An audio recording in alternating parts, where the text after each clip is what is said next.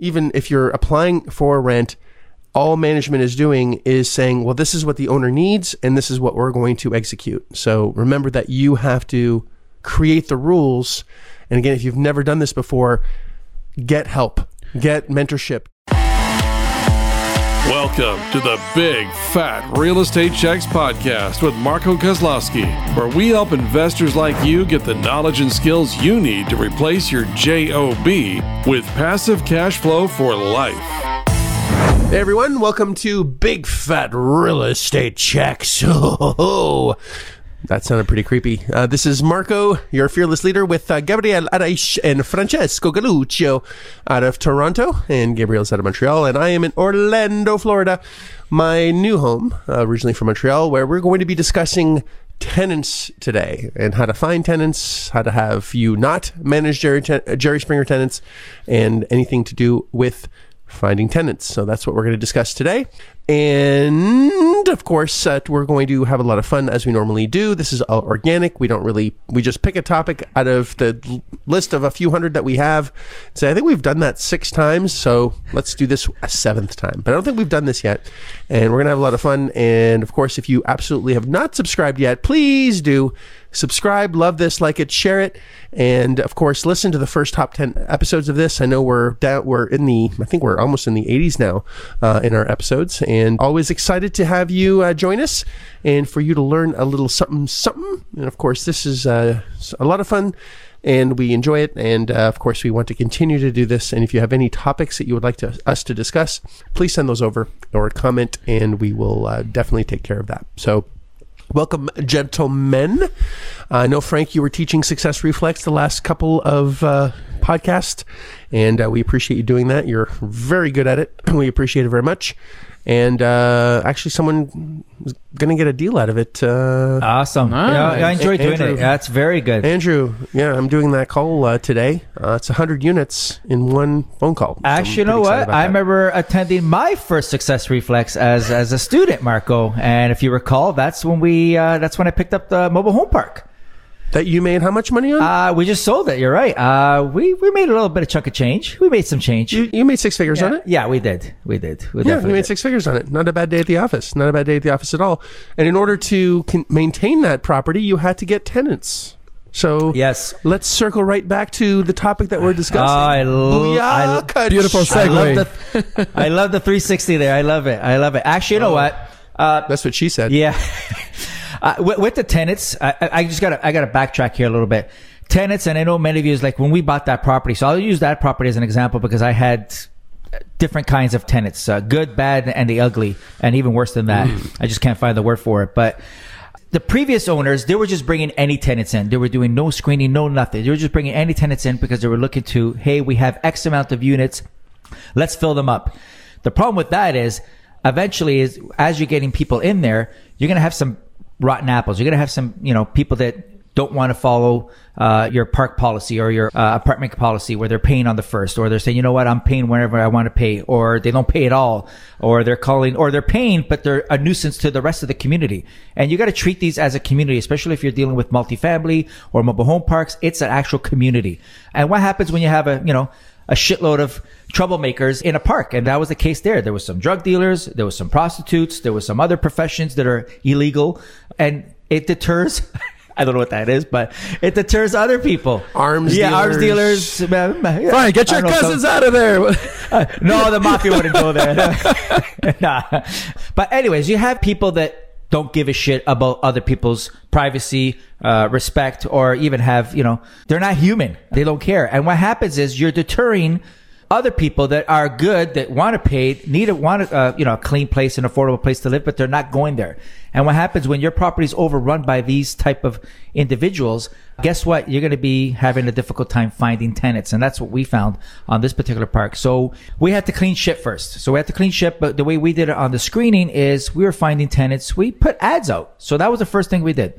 We put ads out, but we made a criteria. So we said, what kind of tenants do we want? So we made a list. We want someone that's employed for at least 6 months. We want them to show at least 3 months of pay stubs. They have to earn for the park because it's affordable living. We said they have to earn at least 2.5 times the rent. So the household income has to be at least 2.5 times for the rent. So we went through our criteria. I'm not going to go through the whole list, but we went through our whole criteria first. Then we started advertising on different platforms. Just to add that this is not about finding tenants. This is about finding good tenants, right? This is, Yes. I understand. I know you know this. I'm speaking to the listener here where finding tenants is easy. And you mentioned a million of these tenants that would gladly come and live in your park or in your apartment building. But we want to show you how to find good tenants because that's what we're in it for. And good tenants equal good communities, and that's just good business going forward. And you want your community to grow. And you really do have to look at this as a community, not just a tenant. And it's not just getting a warm body in there that's going to pay the rent. It's someone that's going to take care of the place, care about the place, want to live there, be proud of living there, and really want to make the community grow and have an increased value for your asset that you're going to keep. So ultimately, we want to really take care of our tenants so they take care of us.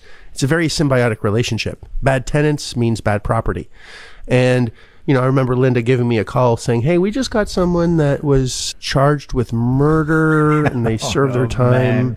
Yeah. Do you think we should consider let them in? You think that's going to be a good idea? But Marco, it was 8 years ago. Yeah. They may have changed since then. They've changed. Yeah. Do they have a job?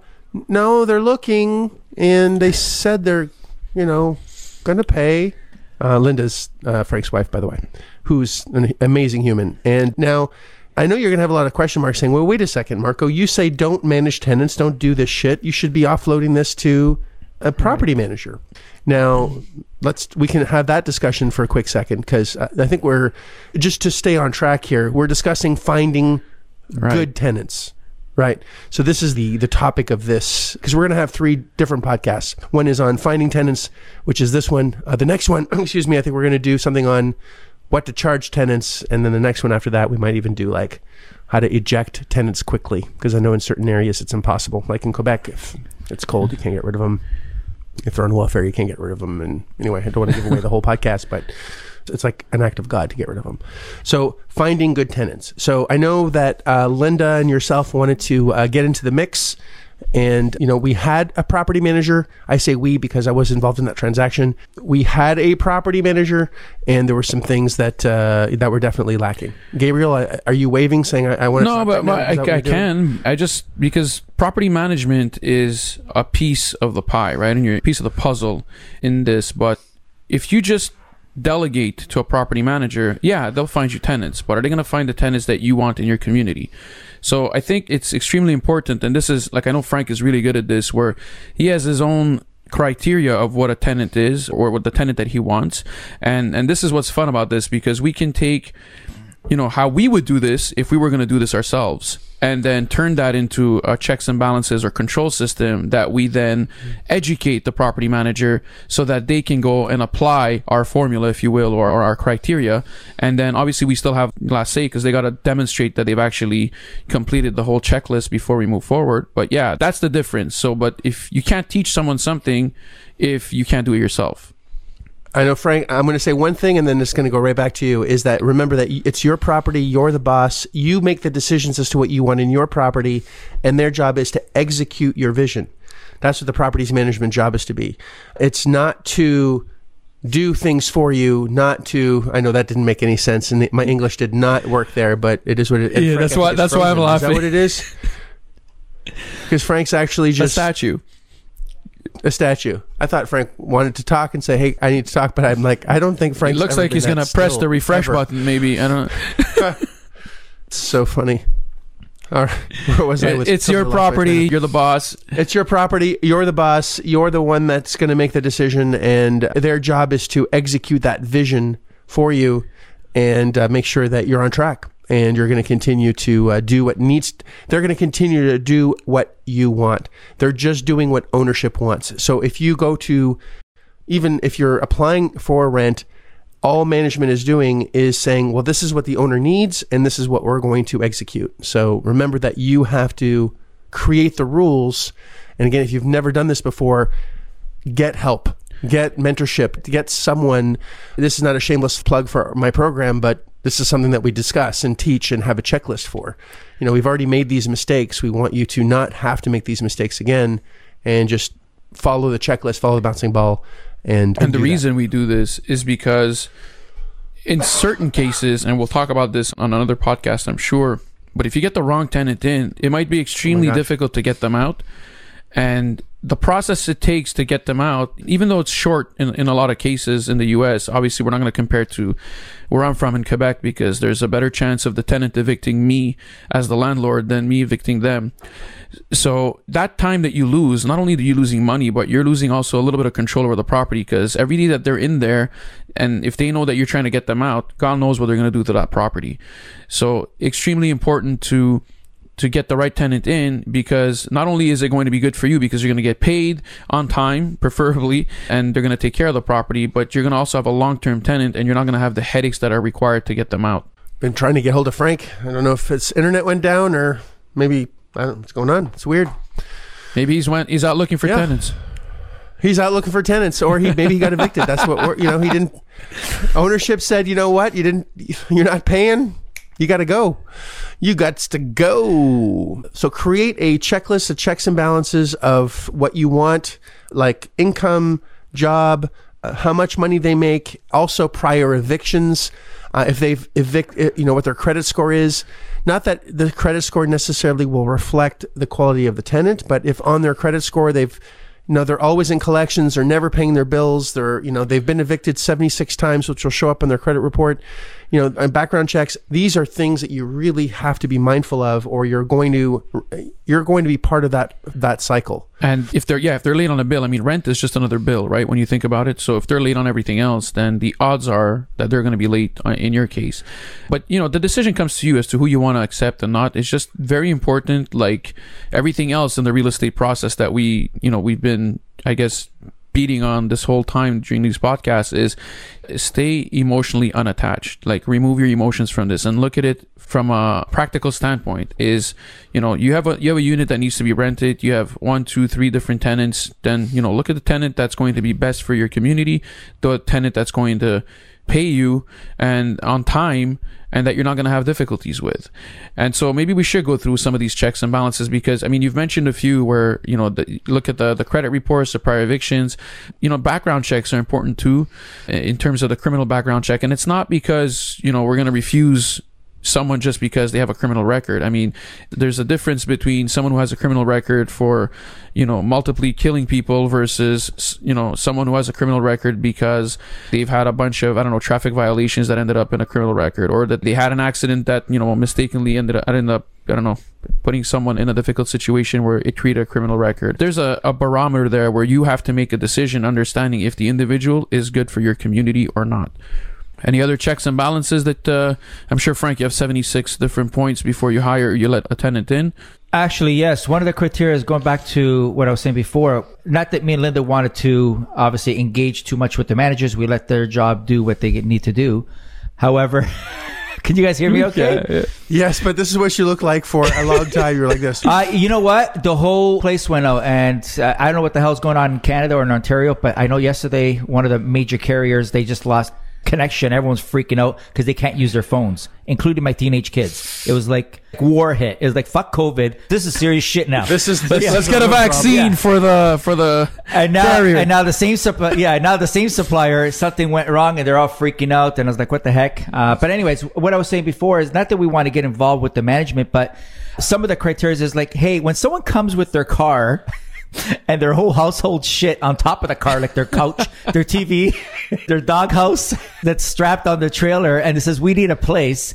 Typically, the previous owner would bring them in. Those are red flags, guys. Those are red flags. Like, what the heck is your story where you're driving around in your car with your 42-inch plasma or LED 4K, your doghouse, and you're raking your lawnmower on, and your mattress on top of the car. Those are no-goes. Especially when the plasma's in the back seat and the cars are, and the kids are on the roof.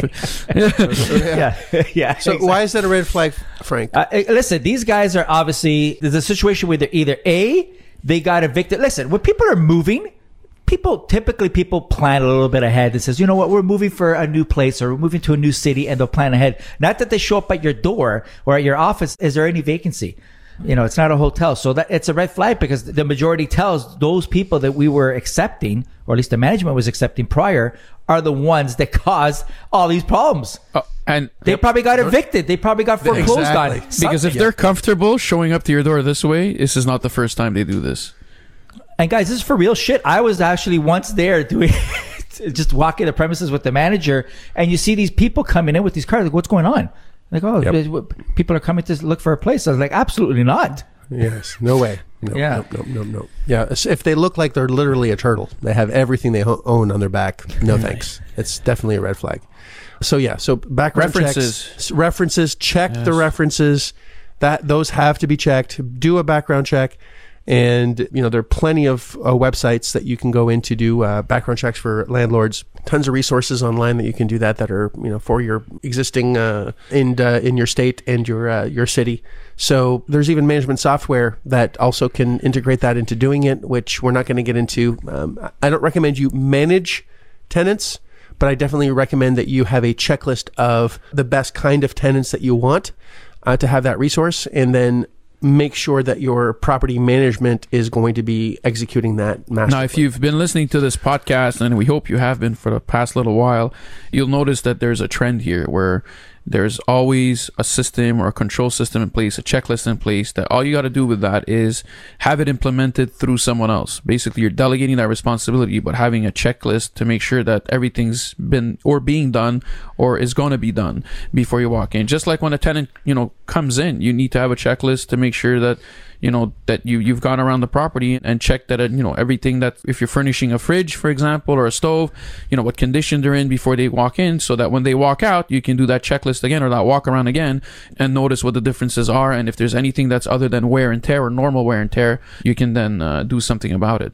But understand that this is all process based, and each of us have our own processes based on our own experiences. So you may want to go with what you know, but obviously we're going to give you a little bit more put on your checklist, and then we can go from there. But there's going to be things that are going to happen to you with your tenants that you're going to be like, oh shit, maybe I should add this to the checklist. And that's how Frank's checklist got to 76 items. That's how most of our checklists kept growing. But it's important to do that if you want to be able to move forward and have the community that you're envisioning for yourself and your business. Yeah, my checklist is quite long, but very well said. Very well said. I think we can end there. So, who changed my name? I love it. I didn't even notice. That's awesome. I'm known as Sorry I'm Late to Galucho. All right. First, you came back in as me, and I'm like, that's not good. And then you change your name. I'm like, well, let me do that. Yeah, there you go. Well, for those of you watching, you'll know what we're talking about. Yes. Yeah, exactly. So it's always good to have a little bit of fun. And as we were saying earlier, we're really not working. We're enjoying every minute of our day. As we even do deals, we have a deal that we're working on that's gone sideways multiple times. It's a lot of fun. And when you are in a business where you're doing business with people that are just phenomenal and you're having fun, and it's not about ego and it's not about, who's better than the other one, even though both of you are way better than I am. It's just, just so much fun to wake up in the morning and enjoy your day with people that are just awesome. And I hope you are doing the same by we didn't start off this way. I know I absolutely hated my life 22 years ago, and I hated my life 10 years ago when I lost everything. I'll say lost all the money that I had, didn't lose my mind, because losing everything would be your mind.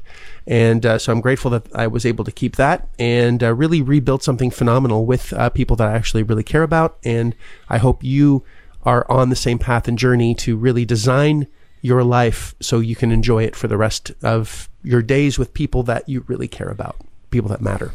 Thanks, guys. Appreciate you both and the listener, and I can't wait to hear the next episode where we're going to talk about something else, but it has to do with tenants. Talk soon. If you like this episode of Big Fat Real Estate Checks, then show some love by leaving a comment and a good rating. Also, as a thank you for tuning in today, we've got a special free gift. The journey to passive cash flow for a life starts by finding deals, and it's easier than you think. Simply go to getdealsbytuesday.com, enter your email address, and we'll send you a free quick start course called Deals by Tuesday. Even if it's 11 p.m. Monday night, this course will show you how to find discounted real estate deals by Tuesday. It's that fast and simple. Go to getdealsbytuesday.com and start your journey toward life-changing cash flow today. Thanks for tuning in, and we'll see you on the next episode.